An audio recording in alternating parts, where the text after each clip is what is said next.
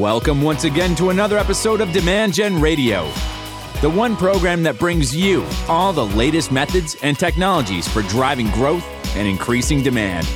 With the voice of Demand Gen, David Lewis. All right, welcome back to another episode of Demand Gen Radio. Thanks everybody for tuning in. We are sticking with our whole theme this summer about having practitioners, CMOs, VPs of marketing, marketing leaders on the program to talk to you about their journey and their experiences and share some really great insights. And today on the program, I am pleased to be joined by Judy Ash. Judy is the Chief Marketing Officer at Certant. And I'm going to tell you a little backstory, but first, Judy, thank you so much for joining me this morning. Thank you, Dave. I am so excited to be with you. I'm looking forward to our conversation and learning from you, as I always do in every conversation we have. Well, thank you. I am as well, and I really want to start with what I said to you, but I didn't tell you what I was going to say, which is just like the biggest hug and thank you ever. For those of you that don't know, and it's probably all of you, about a little over 10 years ago, Judy and I didn't know each other. Judy was at NetApp. She was the director of global marketing and operations there. And this is in the 2007, 2008 timeframe. My company was just getting off the ground. We were a small little company with, I don't know, maybe 8 people, maybe 10 people at the time. And Judy and the NetApp down there were going through a major transformation initiative and brought in Eloqua as their marketing automation system, worked with a big, gigantic global company on that deployment. And we missed out on that opportunity. We just were not at the right stage at that point. And they needed, a company that had really kind of done that scale and magnitude of a global company at that time. And I said to Judy, unfortunately we missed this opportunity, but would love the opportunity one day to work with you. And so fast forward I guess about a year later after that. It was about a year. Yeah, it was about a year. You had an initiative to now roll out, a global demand center.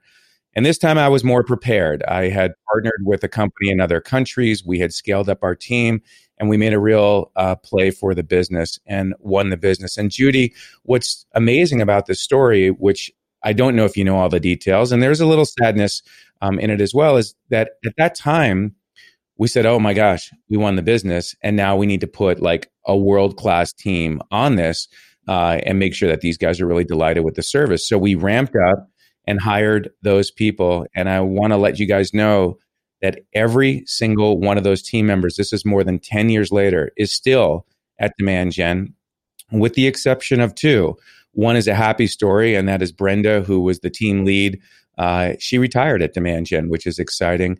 And unfortunately, Joe, one of the team members, Joe Dale, passed away during the COVID period. Not from COVID, but other health complications. But the reason that I wanted to start there, Judy, is I don't know if you realize that you, in that decision and in that initiative, created so many careers for people at Demand Gen. We brought people in that Joe, and for example, was a war vet and had never worked in Eloqua before. And so we onboarded him and trained him for months and got him ready. And he became one of the best team members. And just really incredible. So thank you for taking a bet on us when we were a small little acorn that wanted to grow. And that engagement, like I said, spanned more than 10 years, really, really helped us grow. And it's been fun. So thank you for taking a bet. Appreciate it. Well, wow. I remember that project in particular. It was one of those seminal career projects because at the time, if you recall, Eloqua was a startup pre-IPO. Very small, getting started.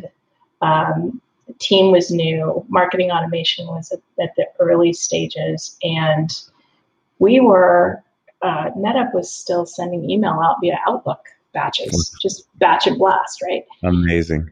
And that project was just sort of one of the catalysts that drove me to just fall in love with marketing technology and demand generation process. But in combination with that, it was actually working with you and your team to deploy. Because there's sort of one piece that says, let's just get the system turned on, which is challenging in and of itself in a large global organization, right? But then you have to operate it. And you really need operational specialists to walk alongside the team because we don't know what we don't know. And it was a huge lesson for many team members on that. I wouldn't singularly take credit for it at all. I think it was the combination of Demand Gen and the team together at the time, right? I remember Kristen Kafer and Tracy Hansen and Kim Mai and all of these people that really partnered so closely together to make it successful and to make it scale. And, I'm touched by your story. I'm speechless. Actually, I don't know what to say because it was really generous of you to call it out, but it was really a team.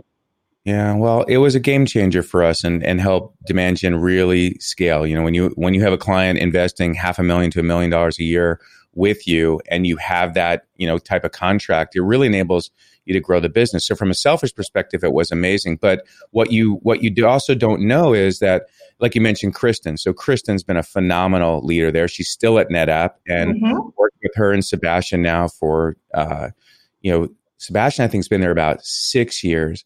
And what that engagement led to, Judy, is we started building very custom applications for NetApp. We built an email governor. We built a platform called Campaign Launchpad for Eloqua and a number of other tools. And those tools have gone on to enable other companies.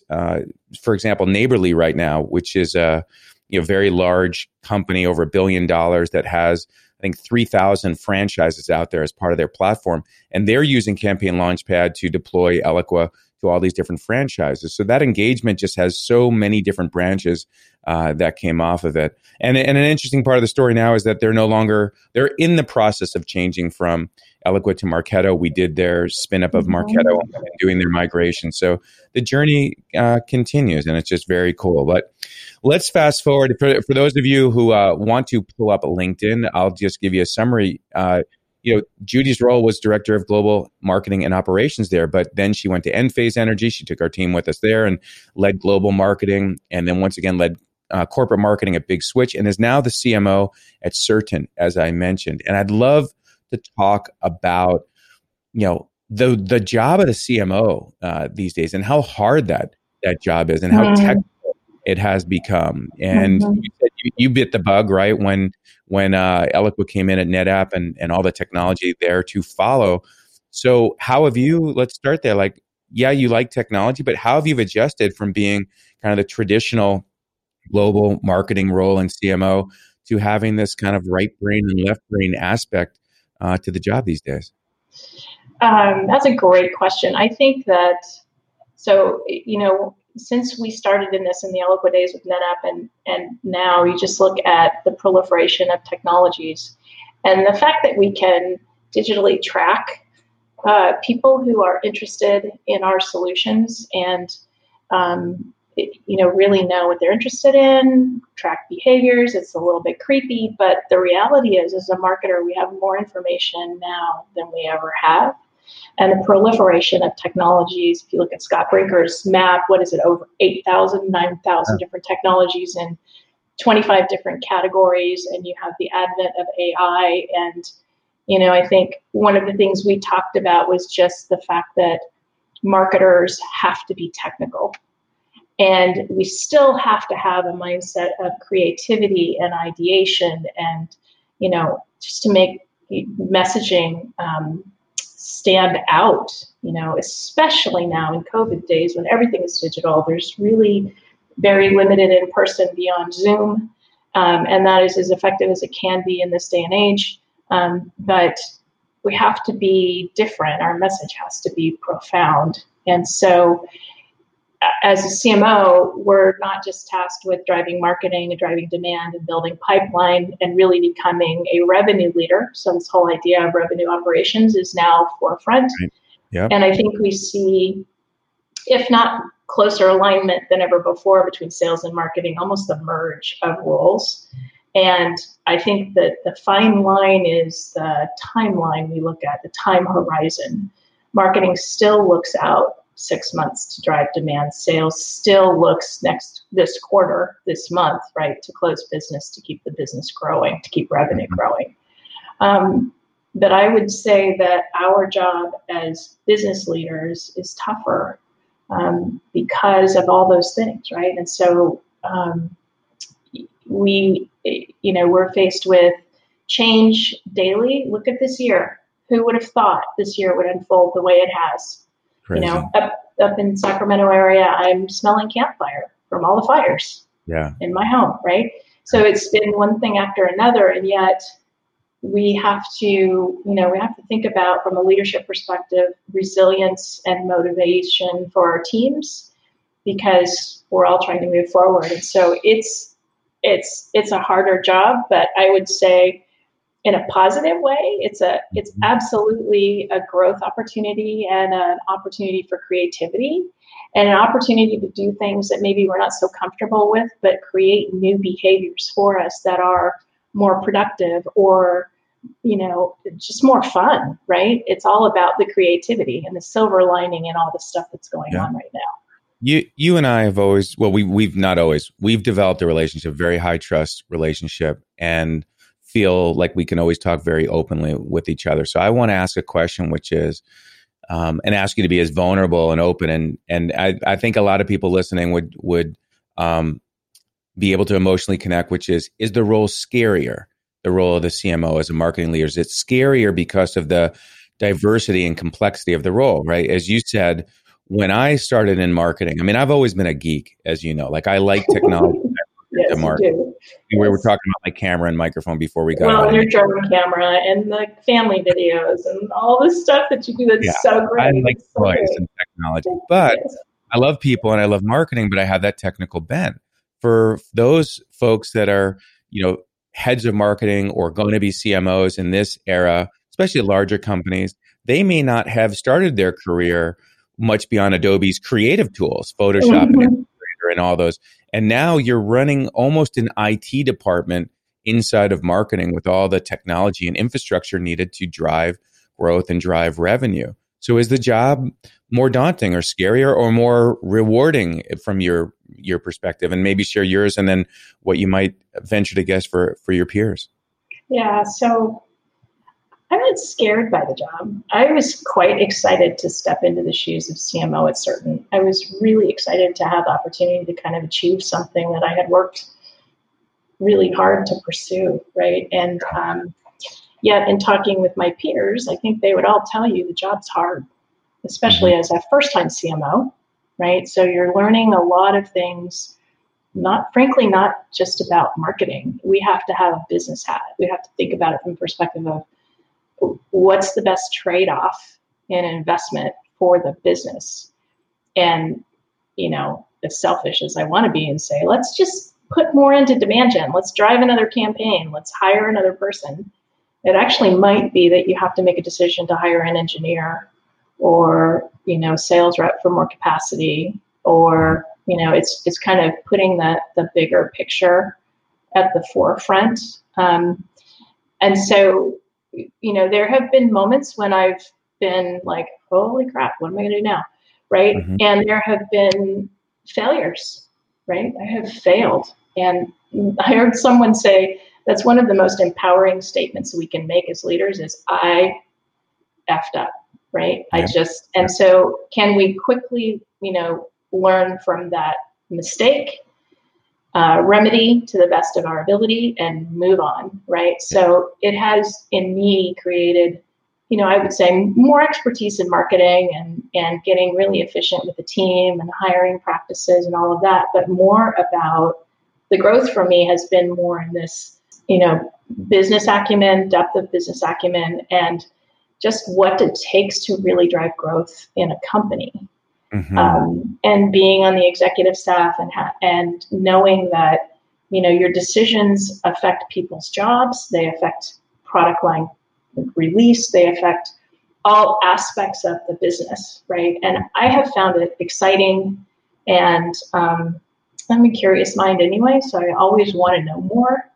And, so it's every lesson from, that campaign didn't do so well, to, hiring the right team members, getting people to, just understanding how long does it take for people to really learn how to work together when they are a new team. And it's not easy. That's probably one of my biggest lessons, is just the people aspect of this, and focus on trying to get things done on my task list, right? That have to get done to drive us forward. And yet people being people, they need time to settle in. And the vulnerability there is sometimes it worked between personalities and sometimes it didn't. Mm-hmm. And those are the hardest. I think as leaders, that's one of the hardest things we have to wrestle with, is our team and taking care of them. Because at the end of the day, I care about everyone, right, on my team. I care deeply about every single one of them, right? Yeah, you do. It's your nature. You in the role of the CMO, one of the things Julie Knight said on the podcast that I did with her recently, she said, I've made it a point of really befriending the CFO in my role now as CMO. Mm-hmm. Mm-hmm. Your perspective on that. I'd also love for you to talk about, now as CMO, your relationship with the board, because when you're in the C-suite level, all of a sudden you're talking to a whole different audience of leadership, the board. So love for you to share your views there, and if you share those views. Yeah. So CFO first. So our CFO, it's kind of one of the, you have a best friend in your CFO when they're challenging you. Right. It's kind of one of those things where you're a partner, and if they're questioning you on why this investment, what's it going to bring to the team, or the what's the business results going to tie to? Are we sure we want to spend this much or that much? Right. As for me, like anyone that gets in my way and slows me down, it's a little bit annoying. But yet I grew to appreciate those questions, and still do, right, with making sure we're spending the right way and that we're thinking about it from a results perspective, right? And that is just a discipline and a rigor that I would tell you, my CFO was my best business buddy. Let me say it that way, right? And he would bring a level of accountability and investigation that I didn't always appreciate, but at the end of the day, after the fact, I said, man, he really had my back. He really had my back. And that kind of partnership is essential. It's essential. Yeah. It's kind of like the CFO is your investor. And when you're new in the role, it's like you're going for your Series A funding. You're saying, I'm new, here's my vision. And you're expected to do things differently, right? So that's right. Like, Judy's going to shake it up. She's going to come new programs, maybe have to do some branding initiatives, some website initiatives, hire people that we haven't hired, or restructure. And you go for that angel round or seed round of funding. And then when you demonstrate success, and of course have failures, because that's part of it, not every dollar in marketing pays off, nor does every dollar in sales pay off, right? Actually, marketing has a better hit rate than sales in general, in my experience. But you got to fail forward, and then you have to go report on that. Learning how to report results back to your investors, the CFO, is probably one of the most critical roles that I learned, and a place where I had to really mature a lot, because I was so early in my career tracking like website analytics and all these very tactical measurements, open rates, click-through rates, e-commerce transactions, all these little things, when they really only care about one thing, and that's revenue and pipeline, and everything else noise. And they care about how does marketing accelerate those two things: growth, revenue, sales pipeline, right? And that is an ongoing learning opportunity for me, is understanding what's the right level of detail to share with our board. I love data just like you do. I geek out on data. I want to go to the nth degree. I want to do cohort analysis. I want to do ROMI analysis. I want to show all that. And explaining that level of detail to a board member who is not in the details every single day is really tough. So I'm learning to keep it at a level that is sufficient to answer their questions and to build confidence that marketing is doing its part of a whole ecosystem that's driving growth and success in the business, that we care about our customers. We want to showcase them. And here's the direct tie between an initiative level, right, which is multiple campaigns, honestly, if you think about the hierarchy of it, right? Initiative level impact to drive pipeline and growth.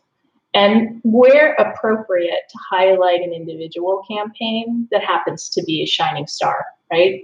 And it can be a shining star, or it can be, frankly, a little bit of vulnerability to say, hey, we tried this inside this initiative. It didn't work as well as we thought. Here's what we learned. We're pivoting to this direction, right? And our board appreciates all of that, right? Mm-hmm. But it's communicating crisply, clearly, the story of how marketing supports the whole business, right? Yeah. And that's the combination. And we've talked about, what's the right visualization of the data to show that impact, and that happens to be kind of hard. Yeah. Right. And speaking of hard, which kind of came back to where we started, which is how hard the role of CMO is. So you have this creative, think outside the box. Mm-hmm. Don't do what everyone else is doing in marketing. What's the next great campaign or series of campaigns? You've got that aspect. You've got the technical aspect, but you have this other, which I think is the most important aspect, and it's something that really shines with you, and that is being a revenue driver. And you, in your career, started actually in sales. You didn't start in marketing. And so you seem to love that rush of closing the deal, but you're in marketing, which is more and more these days driving all the way from click to close. So talk about that in terms of how maybe having a career in sales has helped prepare you and suited you very well for marketing leadership. Yeah, thank you for that. When we carry a quota, a number, and it's on our head, and we've been successful or even moderately successful at attaining it, and understanding when we walk in other people's shoes. So when we walk in the sales rep's shoes, to understand what it takes to get noticed by your prospect. First of all, find the right person to talk to who cares, who has authority, understand what their pain points are, have a conversation with them that resonates, right? And then actually get something all the way through the process to close business. It's intricate and it's a hard job and it's stressful, right? Mm-hmm. And there are certain reps that we know in profile are super successful because they have this like recipe, and it's in their DNA, right? Of how they go after a new territory. They are by nature strategic and tactical at the same time. Mm-hmm. They can quickly assess an opportunity. And so I think having that kind of firsthand experience helps me be a better marketer, because I know what each rep really needs. What do they need to be enabled, right? What is the talk that they need to, what is the base set of materials marketing needs to provide in order to make my reps successful?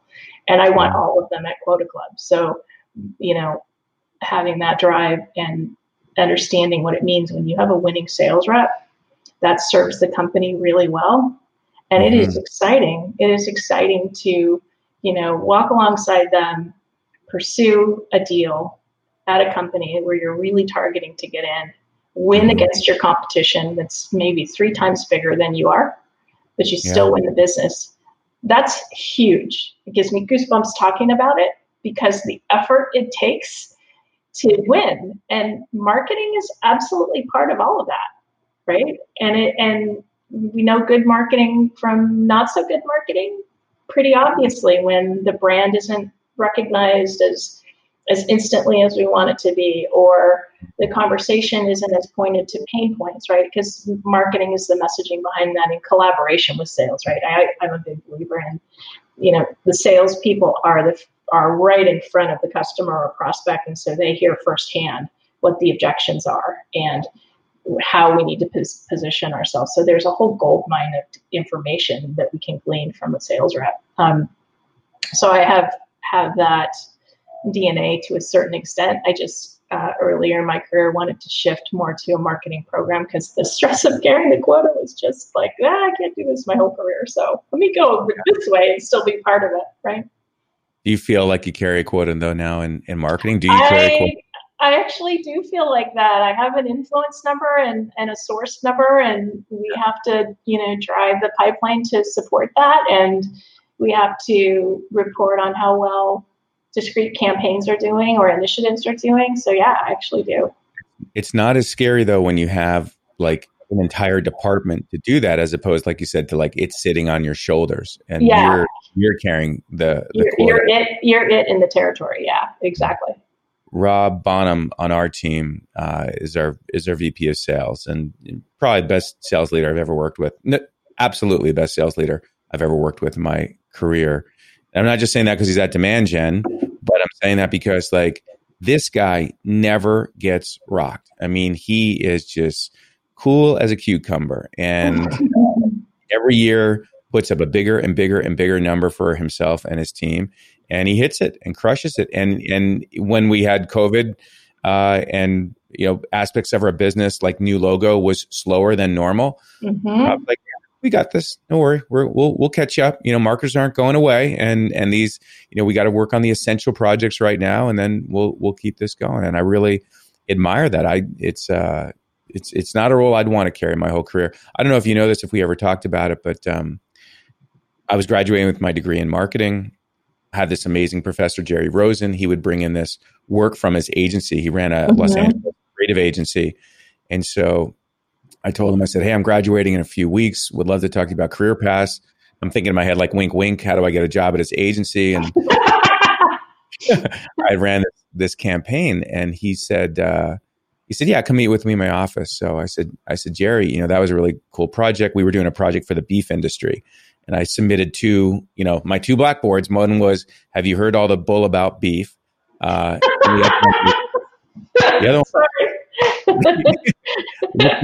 the other one was really inappropriate, Judy. I can say it to you. I hope I don't lose a listener. But again, this is college, and he wanted edgy campaigns. It was "Don't beat your meat," and he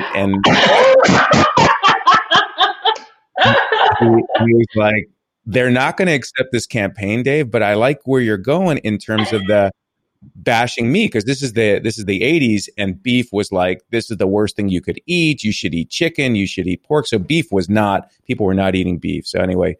2 campaigns, and he's like, you definitely like this advertising thing. And he goes, can I give you some great career advice since you want to be in marketing? I'm like, yeah. And I'm like, okay, he's going to make me an offer. I'm going to be an intern or something.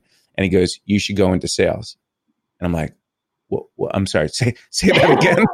I should go into sales? He goes, yeah, if you want to be a great marketer, you got to know why people buy and what it takes for a sales team to succeed, because they're your partners in it. It was the greatest advice ever. So I spent several years literally in sales. And then, I couldn't wait to get out because I wanted to run the air war. I didn't want to be, a soldier, on the streets battling every single day. I wanted to be, I always think of marketing as like, the Air Force.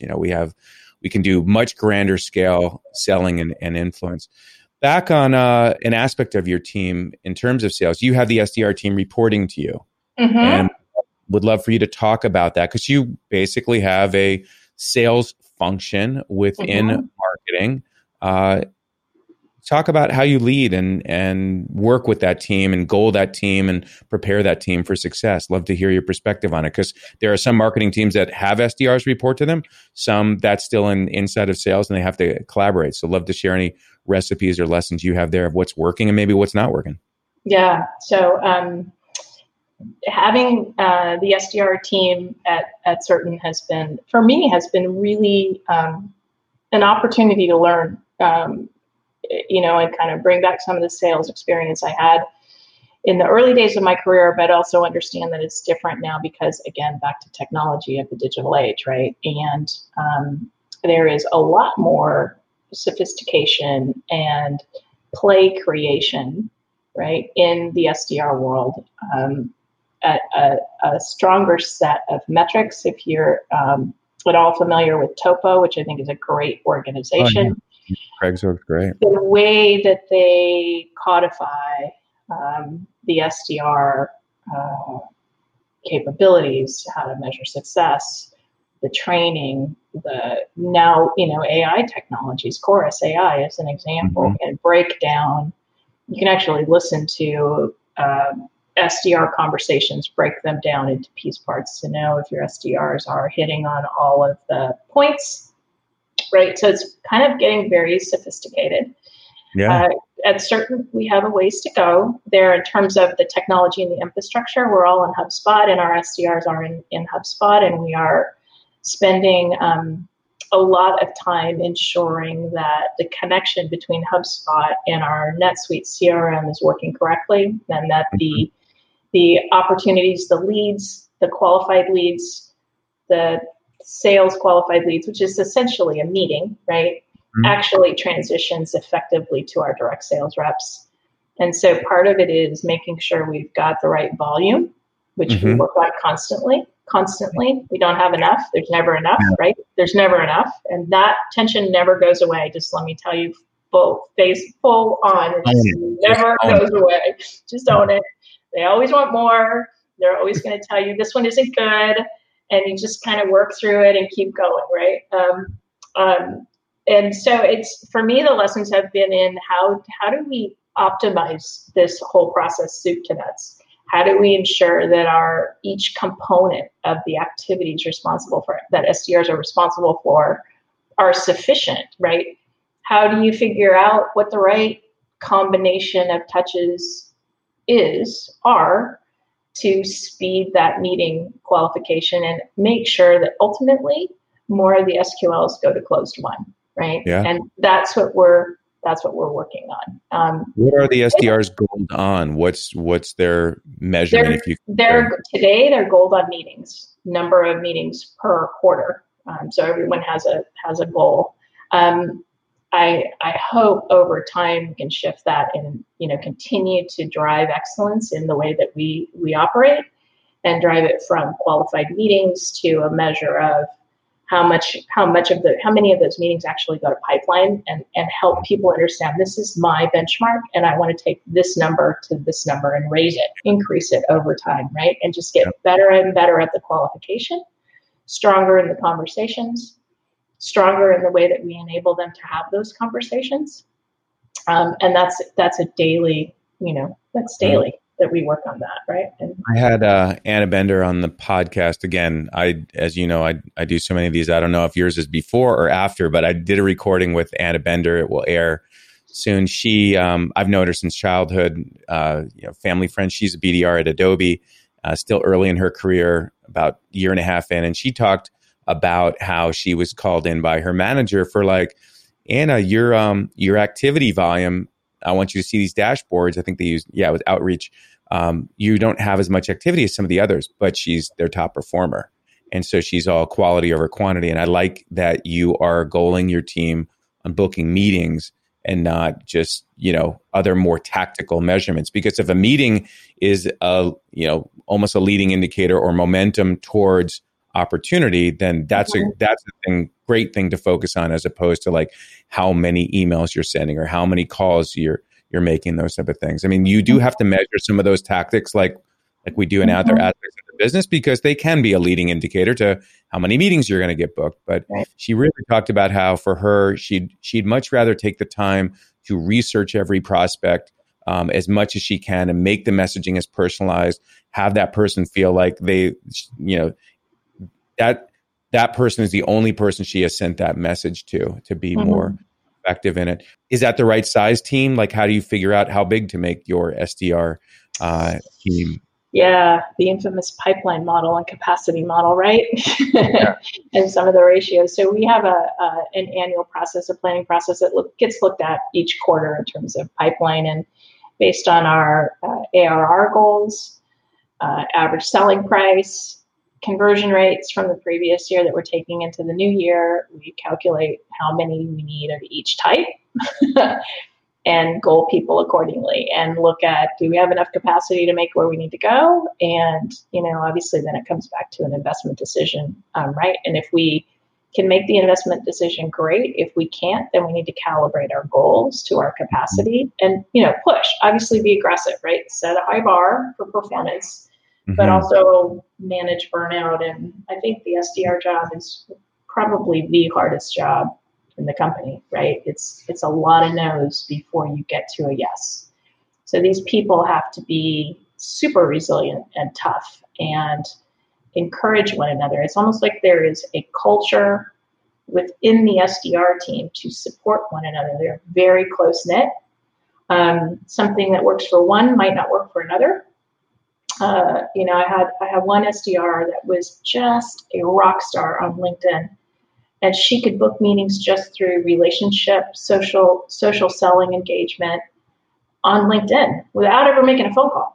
She might send an email and send an in message, and just her tone and the way she engaged was enough that people felt like they could trust her and spend a little bit of time, right? Others have a different approach. So I think it's all about how to keep the motivation of the team up when it's the hardest job in the company, right? Mm-hmm. And some of it is that. Some of it it's a lot of attitude and grit and that competitive spirit that comes out in salespeople anyway, because they always want to be on top. Oh, yeah. So I don't know if that answered your question. I started rambling and started thinking about my team and about things that work. And what I appreciate about them so much is their resilience and their persistence in just continuing and learning from one another and supporting one another, especially now because we're not in the bullpen. Every one of them is at home.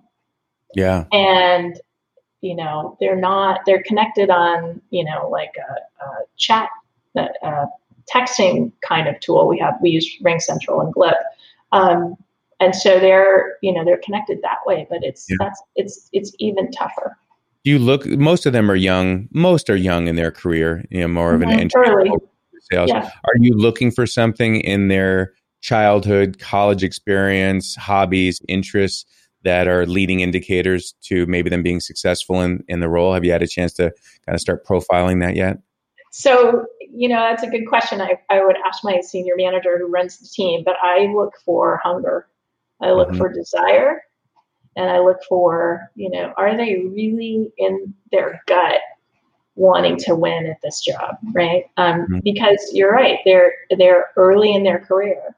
So they may have had one or two roles where they've been in a business development role or an early sales role and had seen good success. But I think it's, just how hungry are they and how passionate are they about Certain and our purpose and talking with finance professionals, because finance is finance, right? And it is a very specific kind of conversation, and people on the phone have to be credible with finance leaders. So that's what I look for. And then just giving people the opportunity to grow and thrive and, build skills, I think is kind of what an SDR might get out of it, right? They're going to advance their career working at Certain and get to where they want to be, whether they want to transition to marketing or whether they want to transition into sales. It's kind of split, right, between what the next step for an SDR is. And regardless, we support getting them there.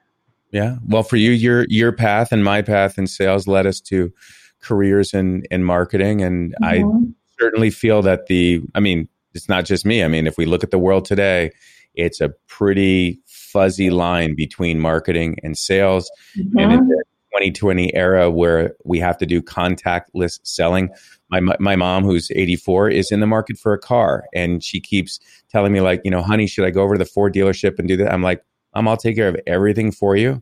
And none of us need to set foot in the dealership. We can complete the entire transaction digitally, over email, over DocuSign. And who would have thought that years ago? But it's not just car companies or things that we buy on Amazon. Every company has had to pivot at having the most frictionless buying process, the most contactless process. But the role between marketing and sales is just so integrated and so and customer success as well. I don't want to leave out the importance of growing the install base and having that partnership with customer success as well. Well, and driving advocacy, right? Because word of mouth, referenceability is key. That's one of your bigger converters in terms of engagement, is another customer telling their colleague who's at a different company, hey, this is great stuff, you gotta look at it, right? That's one of the strongest things we can get. Last question for you before we wrap up. Kate, go back 2, 3, 4, 5 years, whatever you want, and give some advice to your former self or someone out there who's not yet CMO and could use a piece of advice on advancing his or her career to get to that level, what would you offer them? What would you say was an aspect for you that helped you get there and would pass on to them? I think two things. Persistence, just keep going, one foot in front of the other.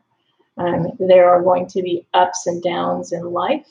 Know what's important.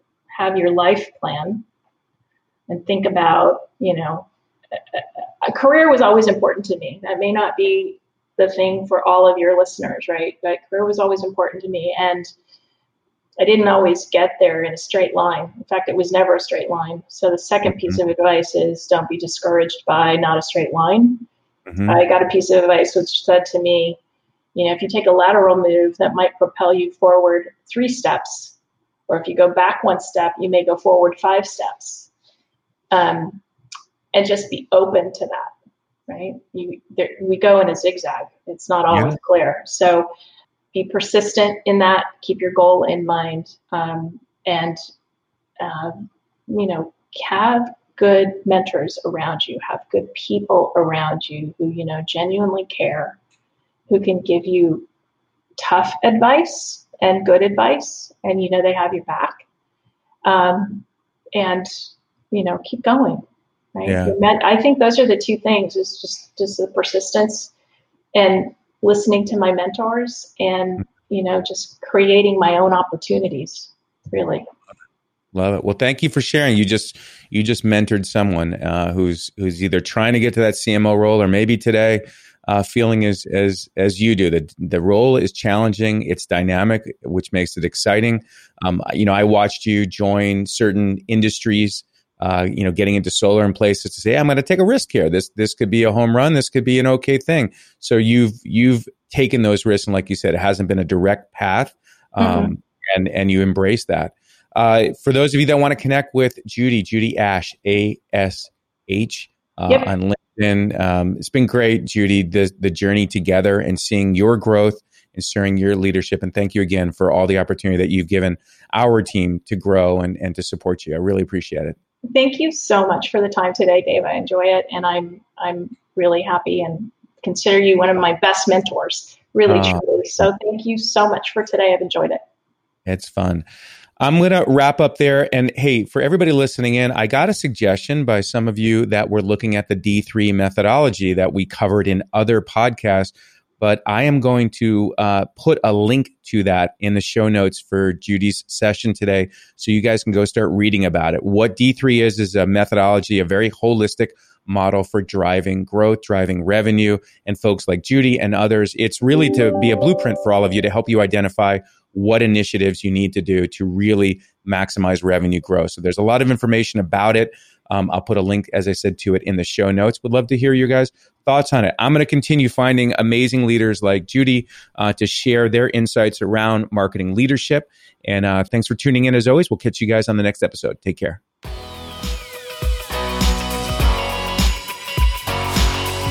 You've been listening to Demand Gen Radio, bringing you the top industry experts, thought leaders, authors, marketing technology firms, and senior marketing leaders from around the world to teach you the methods and technologies for high-performance marketing.